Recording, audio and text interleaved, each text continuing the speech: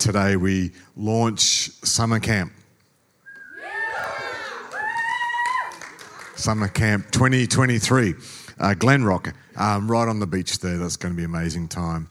Please register as soon as you can so that we can also do our best to make sure that we get organised. Parents, make sure you get your kids organised to register again. So I could imagine on this particular site we're going to have some challenges if I think what's going to happen in terms of the size. So I just don't want you to miss out last week before summer camp and someone says, I'm trying to get my teenager there, but I forgot to register in December or November. Please get organised. Here we are, the middle of October. Can you believe it? Santa's coming.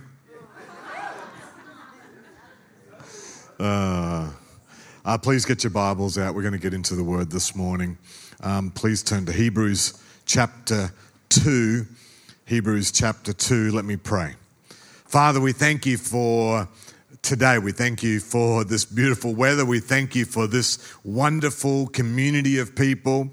Lord, we pray that today as we gather around your Word, Lord, that you'll speak to us. You'll encourage us. That you'll correct us, you'll instruct us in the ways that you have for us. I pray all of this in your strong and powerful name. And everyone said, Amen. Amen. Well, we're continuing on this particular series called Life on Purpose or Purpose-Filled Life. Such a powerful thought to wake up every day, every week, every month, maybe as you start each year, to think, I'm living my life on purpose.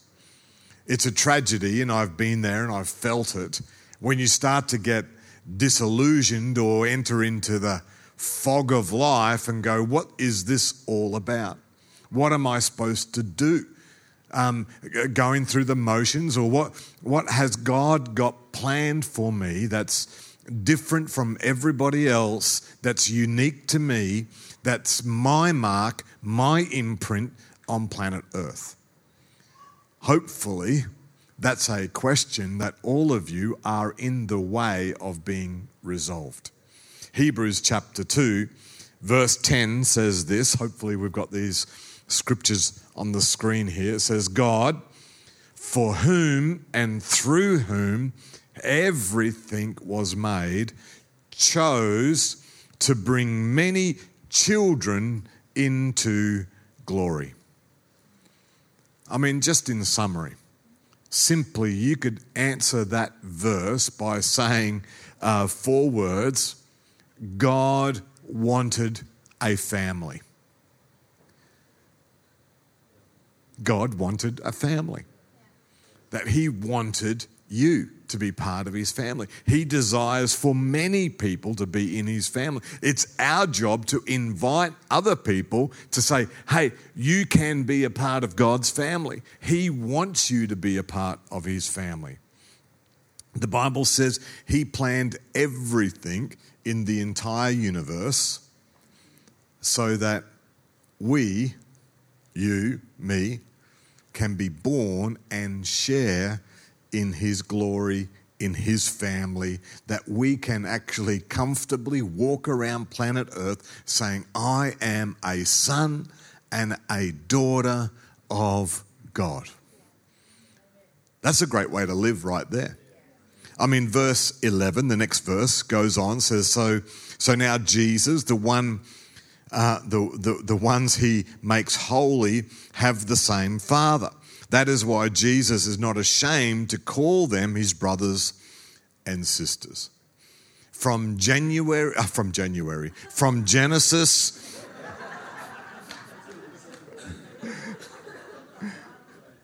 you can tell where my brain is, it's already in January. From Genesis all the way through to Revelation, this book, these words, is the story about how God is trying to build his family. Some people are resisting. Some people are passive. Some people are active. And some people are just disillusioned with the family. But God's trying to draw them deeper and deeper into a healthy, eternal family. Do you realize that? Turn to your person on your left and say, you are part of an eternal family. Tell the person on the right, I am eternally your brother or your sister.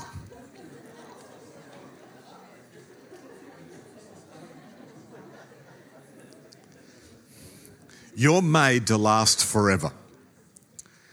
I don't know whether you've ever had a product or a thing that you've loved and it just wore out. It just broke. It just couldn't go the distance. But see, you are designed and made to go the distance. That's how God manufactured you. That's his programming and his system to say we are eternal beings. I mean, once you start to understand that, you start to then think and get out of bed in the morning very differently. If all of a sudden you revert back to, well, this world is just 70,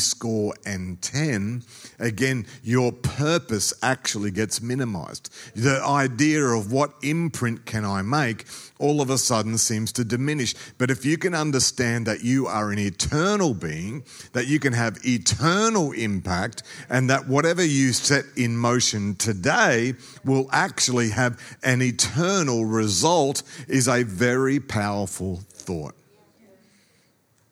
So, the first thought about how do you live a life on purpose, and we've already covered many of this over the last few weeks, is simply the first step is to get to know and to love God. Right? And many of you here have already made that decision. Wonderful. Thank you. That's amazing. And it's because of that decision you are already on the journey of purpose. But this journey doesn't stop there. It doesn't pause there. Well, and we say, well done for becoming into God's family. But today I want to take that a little step further and saying, how can now we go a little bit deeper in God's purpose for your life? So let's turn to 1 Peter chapter 2, verse 17, again on the screen.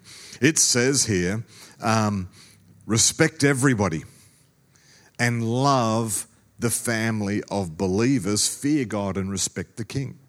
I mean, basically the writer here is saying, love your spiritual family. That's what God wants us to do. You are born into family, as we now know. We have spiritual, eternal brothers and sisters. Now, the writer here in Peter is encouraging us to actually love that family.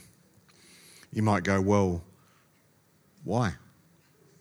Why should I love? I mean, there's instructions, there's a command, sure. But see, one of the things, if you think about it from a pragmatic way, you are going to be with your spiritual brothers and sisters forever. Good, bad, and ugly.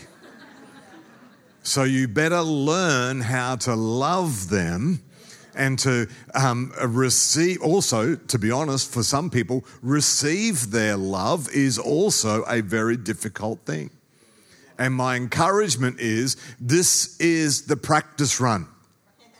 Planet Earth is the test case for actually us becoming eternal brothers and sisters in God's economy, in his kingdom. Jesus on planet Earth only spoke about his kingdom. He was talking about kingdom on earth, but he was also talking about kingdom in heaven. Our lives are going to last a very long time. We're going to spend more and more time with our brothers and sisters than probably your physical, not probably I should say, that you will spend with your physical family.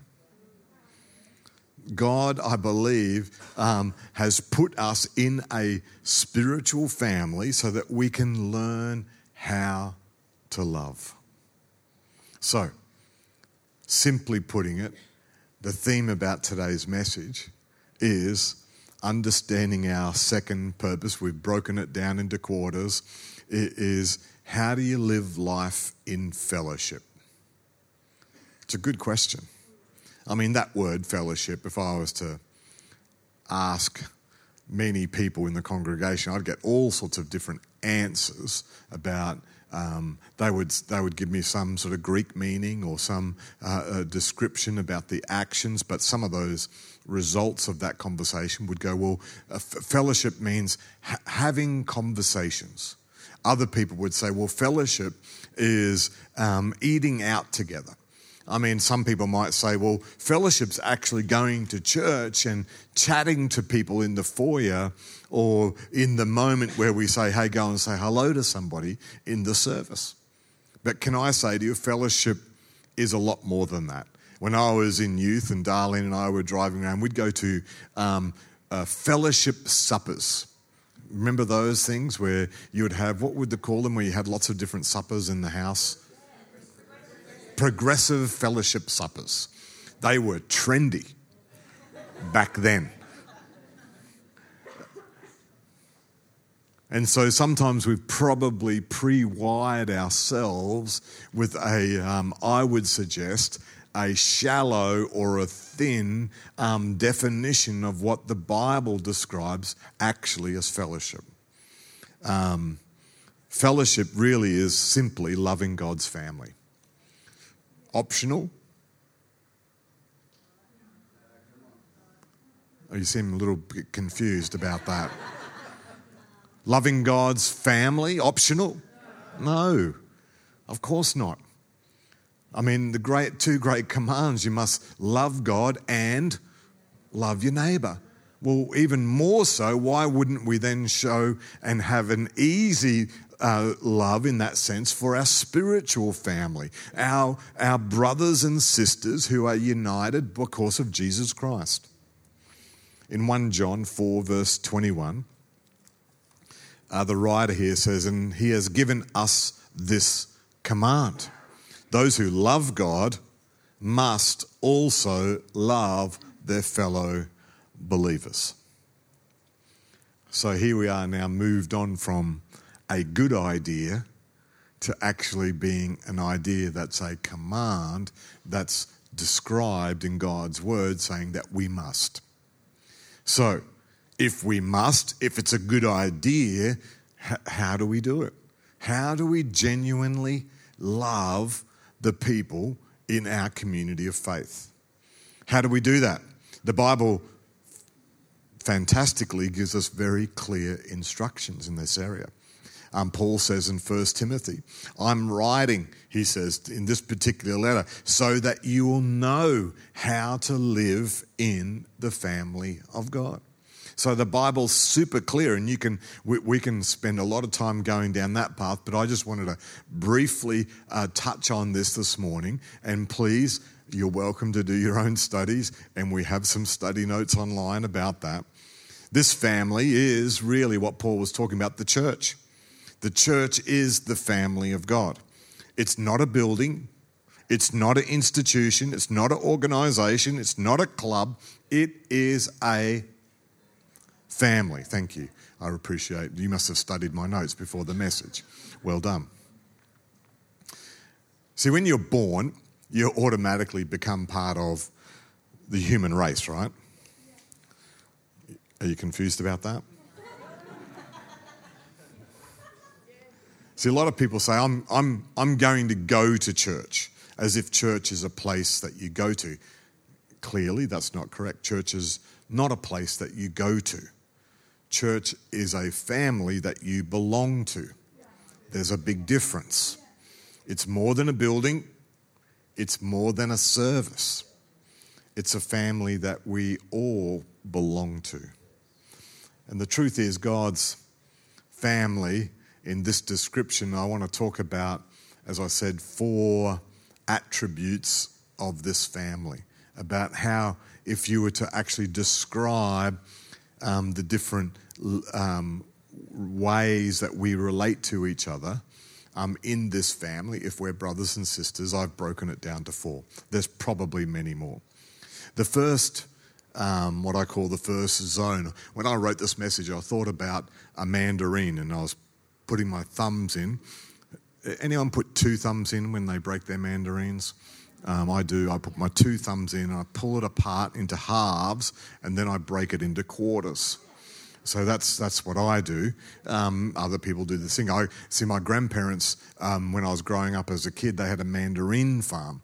And so I peeled a lot of mandarins. It was awesome.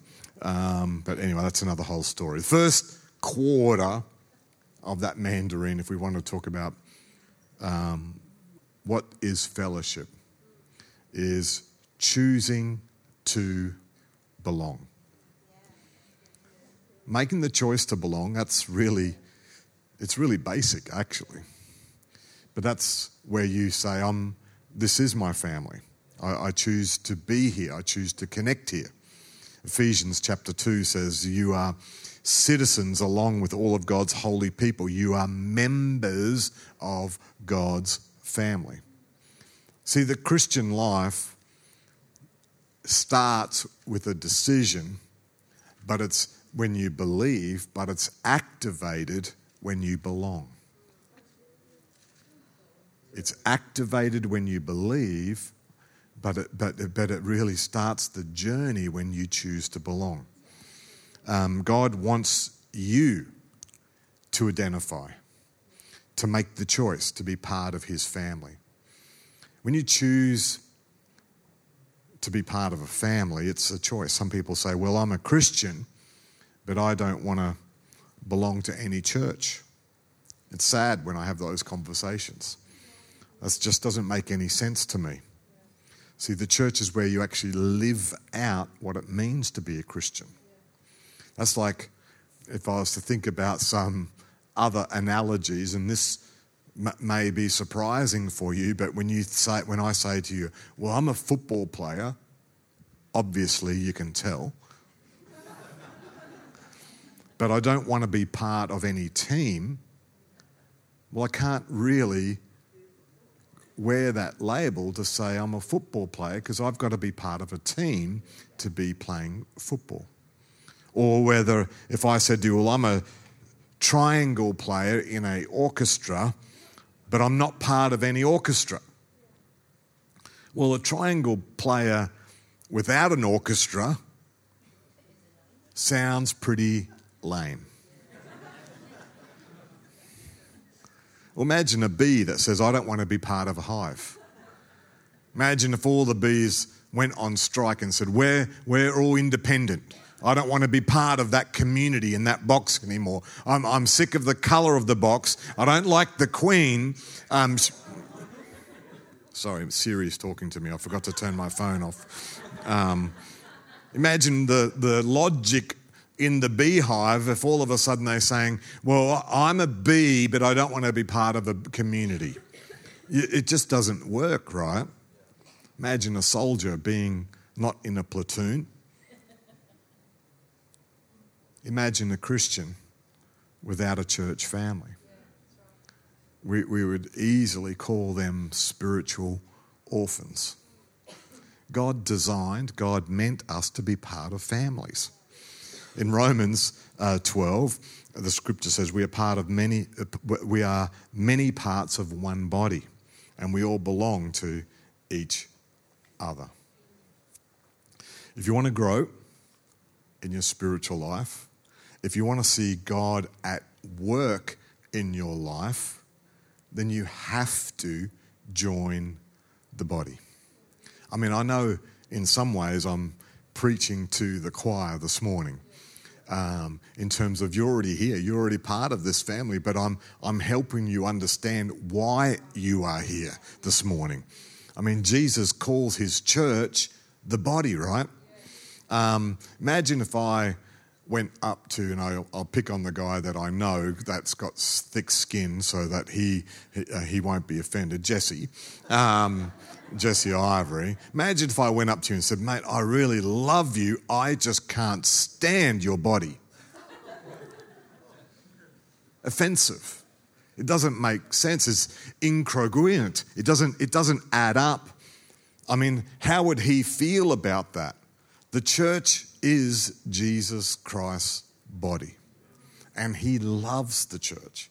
The church is the bride of Christ. Imagine if I said to him, I like you, but I actually don't really like your wife. Oh, I knew I'd get your attention then.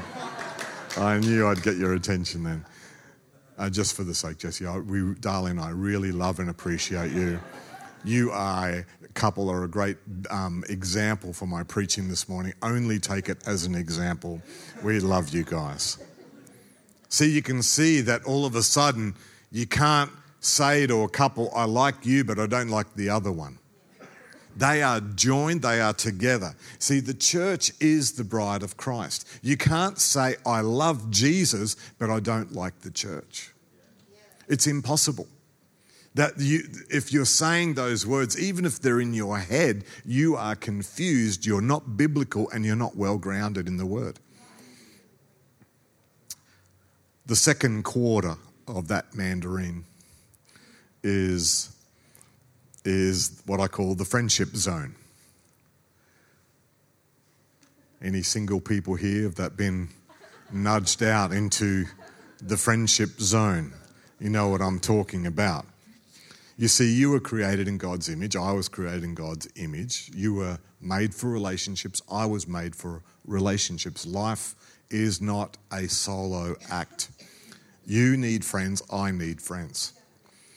In Acts chapter 2, when the early church was forming, in verse 44, it says that all the believers met together in one place and shared everything they had. Notice two things, just in that verse. This was a very, one verse describing a whole movement that the Holy Spirit was doing. You can't develop friendships without meeting together. I mean, COVID has proven that so much. And now all of a sudden there's a rush for getting back together because innately it's in us. Why didn't we all just then say, oh, well, from now on we'll just do life together as Zoom? Nobody wants to do life on Zoom. No matter how much of an introvert you are, you still want to meet your friends. And to the second point of that verse is you can't develop friendships without sharing.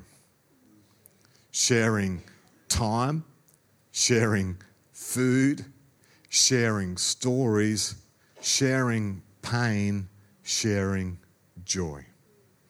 The more frequently you meet together, the closer you're going to get. That's called dating. The idea of dating is eventually to move into marriage. It's not difficult. That's just the steps that we do. And of course, when dating is very infrequent, there's hardly any chance of marriage. When dating is frequent, you can feel the intensity rising and you're going, they're heading towards marriage. So saying that I'll go to church every Easter and every Christmas, but the rest of the time I'm going to live as a solo act, what does it say about that friendship? What does it say about that commitment to those relationships is that you don't want that to go any deeper. So the more frequently we meet together, the closer we're going to get. Why do some people say that they are lonely?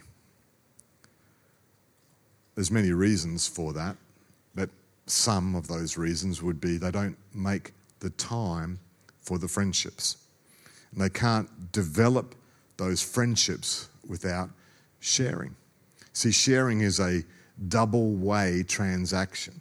See, some people want to come and they say, I want to be your friend, and all they're doing is loading onto you all of their demands, all of their expectations, but there's no time or space to then reciprocate. See, it's a two-way street, as they say. The Bible says people learn from one another just as iron sharpens iron. When we share our homes, again, this is a step in friendship. 1 Peter 4 verse 9, again, the writer there is in helping us to understand how do we live in this fellowship together. It says, open up your homes to each other. It doesn't say open them up only if they're really nice ones. It just says open them up. It just says open them up so that you can make yourself available to moments where you can share and develop friendships.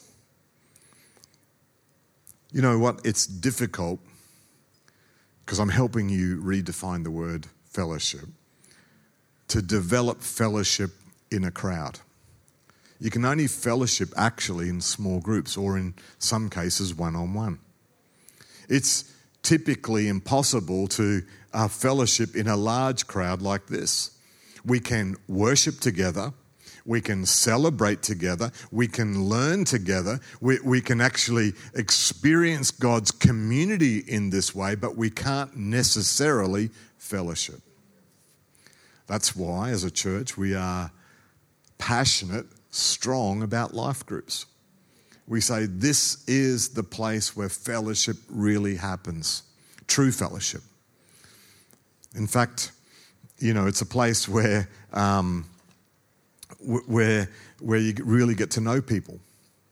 Did you know for the first 300 years of Christianity, there were no church buildings? There was, all church meetings were held in people's homes. There were no buildings. There was no place to actually gather in a large context like this. One of the reasons why we say get into a life group, because number one, it's a biblical principle, but it's where Christians are supposed to meet. They're supposed to meet in homes.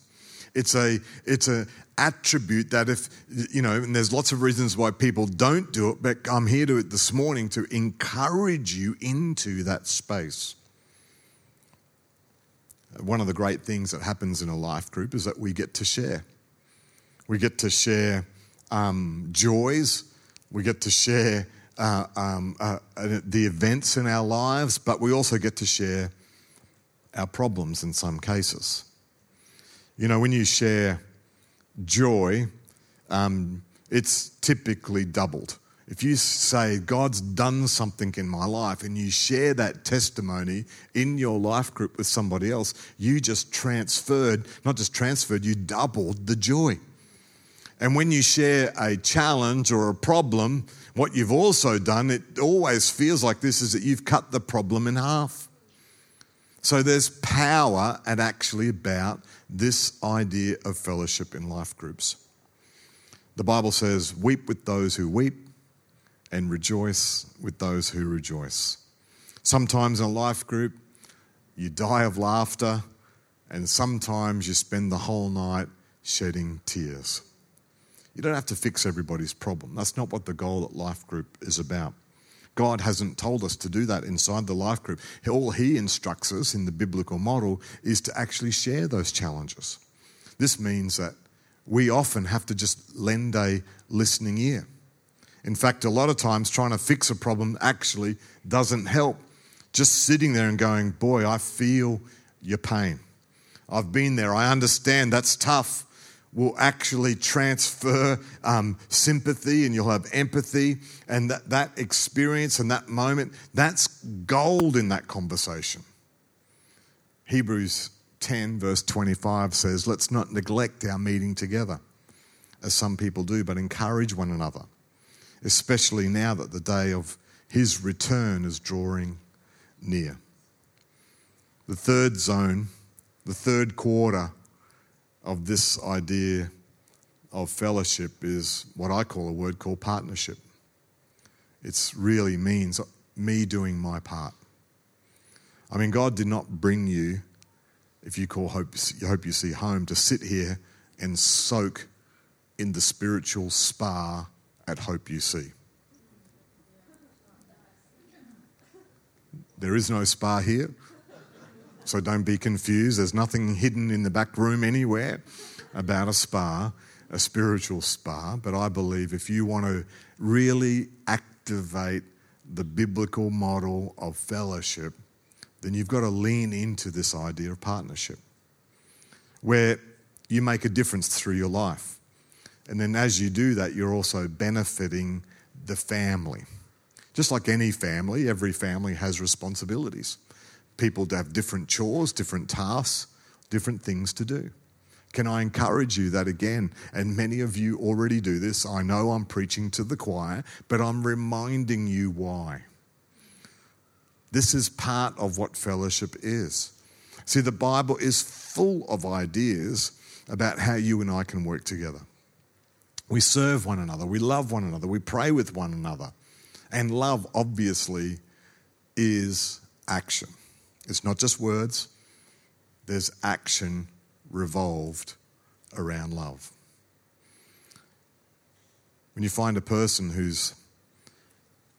that you love, that's close to you, you want to hold them dearly. You want to help that person to be the best that they can, that you'll bring them in so many different ways closer into what you believe God's called you to do, and help them in that way. Amen? Ephesians 4, I'm running through some of these Bible verses, I know, but I'm conscious of time. It says here, he makes the whole body fit together perfectly. When we cooperate, we get more done together than we could operating by ourselves. I love watching the Wrap today and seeing Darlene talking about ministering to the sisters.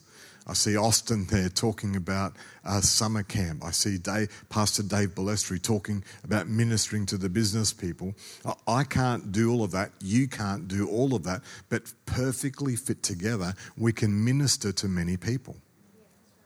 If you want to experience a deeper level of fellowship, look for a practical need in your life group.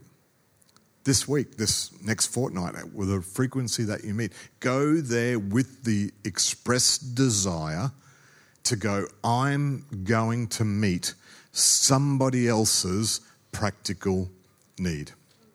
When you do that, then I would just, for your sense, just to take a macro view and saying, how then does it affect your relationship?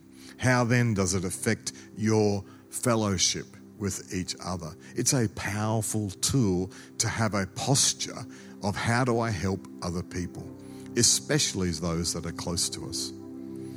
And the last quarter of that mandarin is really the fellowship, what I would call kinship. I mean, kinship is an old term. We don't use it much. In fact, when I say kinship, some of you think of the Beverly Hillbillies TV show with a song that says, come and listen to a story of a man named Jed. Anyone actually remember that TV show? Yeah. When I use the word kinship, that's not what I'm talking about. Kinship literally means the closest relationships to you, your closest family. When somebody has an accident, they say, can I notify the next of kin?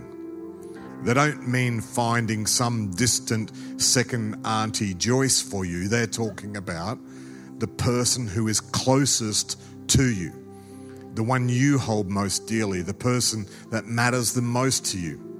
That they're saying, well, can you bring them, contact them and bring them right here, right now? The Bible says that that's the kind of attitude that we should all have. That kinship is loving people like a true family, treating and loving each other as if they are your family. See, I just love the idea that in a relationship that you are committed to my well-being, that I am committed to your well-being. That's what we call kinship in terms of this fellowship. That rather than all of the things that I can get out of it, that actually my mindset is always thinking about what's the best thing for you. If everybody has that attitude, imagine how then the whole network works, how the whole family works. See, the word fellowship in the Greek is a word koinonia. And what it means is to be completely committed to each other as we are to Jesus Christ. That is the deepest level of fellowship. I mean, kinship, it's like saying it's a attitude where I'm willing to sacrifice for other people. I mean, in John 3:16, this was the relationship that Jesus and the Father were promoting, that God so loved the world that he gave his Son. This was this idea of kinship. I mean, when you jump towards the end of the Bible, and when you look up 1 John 3:16, the writer there says, we know what real love is because Jesus gave up his life for us. So we also ought to give up our lives for our brothers and sisters. That's the deepest level of fellowship. Basically, I'm saying that there is a willingness, there's a desire to sacrifice for each other. The Bible talks about the fellowship of suffering. And frankly, here in Australia, we have a very limited understanding about this level of fellowship. Did you know all around the world, Christians each year lose their lives for just being believers? Mostly either in communist countries or Muslim countries, simply for being a Christian. They are literally our brothers and sisters who are laying down their lives defending our faith in that part of the globe. And yet so many times in this materialistic, blessed country that we live in, we're often thinking about my needs, my seat, my air conditioning. The kids program that my kids go to, was the preacher on time, overtime this morning? Did they sing the song that I liked? Rather than coming into these moments of fellowship and saying, I'm willing to have an attitude of sacrifice. Well, how do we get to express this kinship fellowship? I mean, as I said, in this country, it's hard. But can I encourage you that by standing with our other believers when they're going through a crisis, when everybody walks out, you're the person who walks in. You're there for them in their tough times.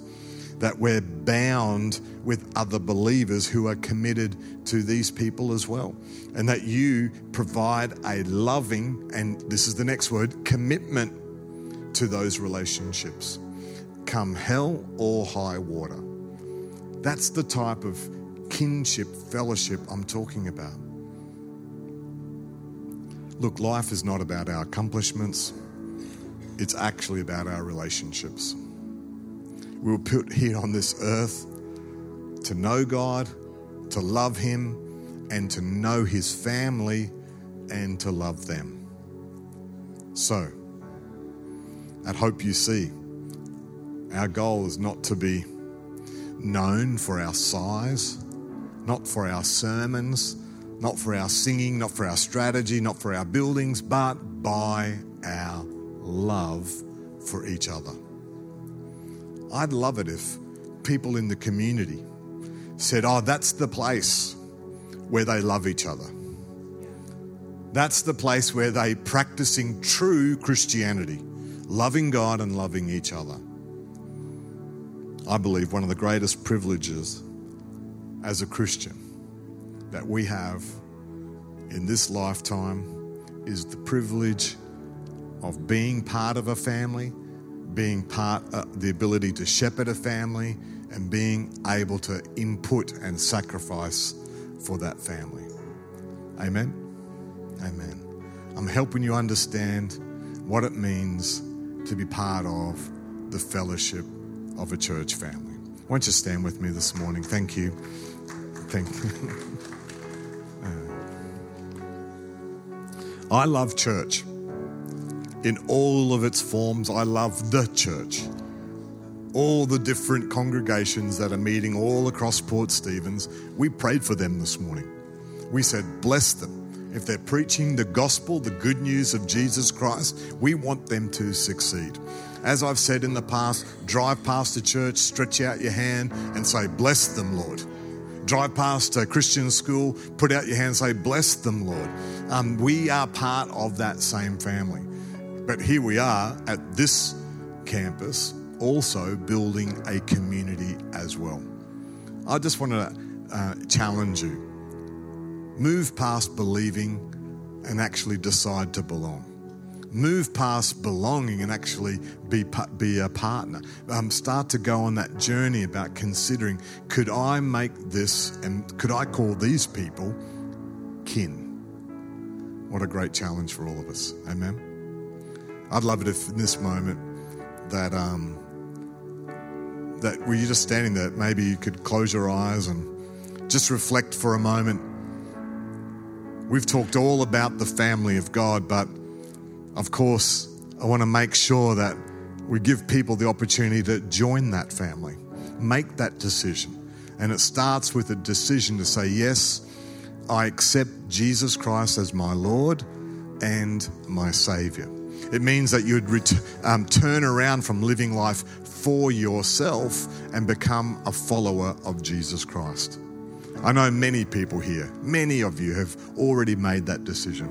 But of course, I don't know every single person. And so I'd love to think that if that's you this morning, you're saying, yeah, I want to become a Christian. I want to become a follower of Jesus Christ. Without anyone looking around, all our eyes are closed. If that's you, just raise your hand where you are, just so I can acknowledge you, pray for you, and know who I'm praying for this morning. I'd love that opportunity. Awesome. Awesome. Well, church, please, can I have your attention? I don't know that I saw any hands, and that's quite okay. And this is a journey for many people. Today might be the starting point of a decision sometime later. But if that's you this morning, if you've got questions about what does it mean to become a follower of Jesus, please come and see me or Pastor Tristan or Pastor Lewis after the service. We'd love to help you, or someone with a lanyard on to say, hey, can I please have a Bible? And that will know then that's a code for a conversation that you would like to have. That's what we're here about, is helping people find a place in God's family. Amen.